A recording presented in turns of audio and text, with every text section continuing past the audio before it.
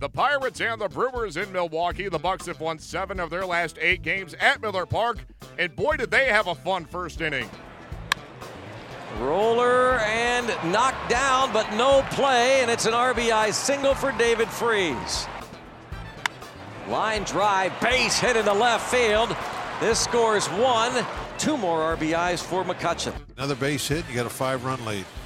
The pitch, and the ball cracked out to left and deep, and Franklin back on this one, and there it goes. A 3-run line drive home run by Jose Osuna, and the Pirates with a half dozen here in the first. High drive to deep left field, clear the deck, cannonball coming. Andrew McCutchen, number 14 with a blast to left.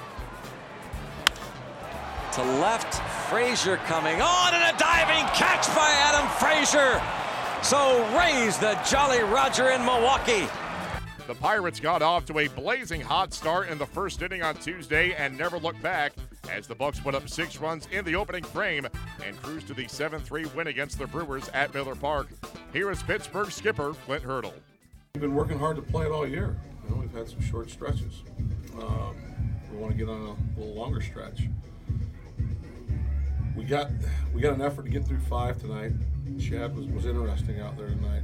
We kept him off the plate.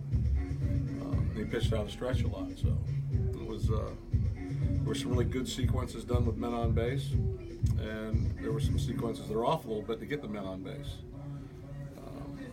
We were able to pitch to leave a lot of men on base. Offensively, big first inning, big push inning, good at bats, good directional hitting, big swing from Osuna at the bottom of the inning.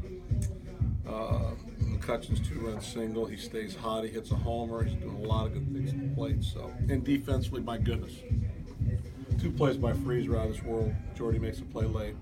Harrison makes a play late. Frazier finishes the game with a diving catch. The defense was outstanding. The Pirates send Trevor Williams to the mound on Wednesday. He'll be opposed by Junior Guerra.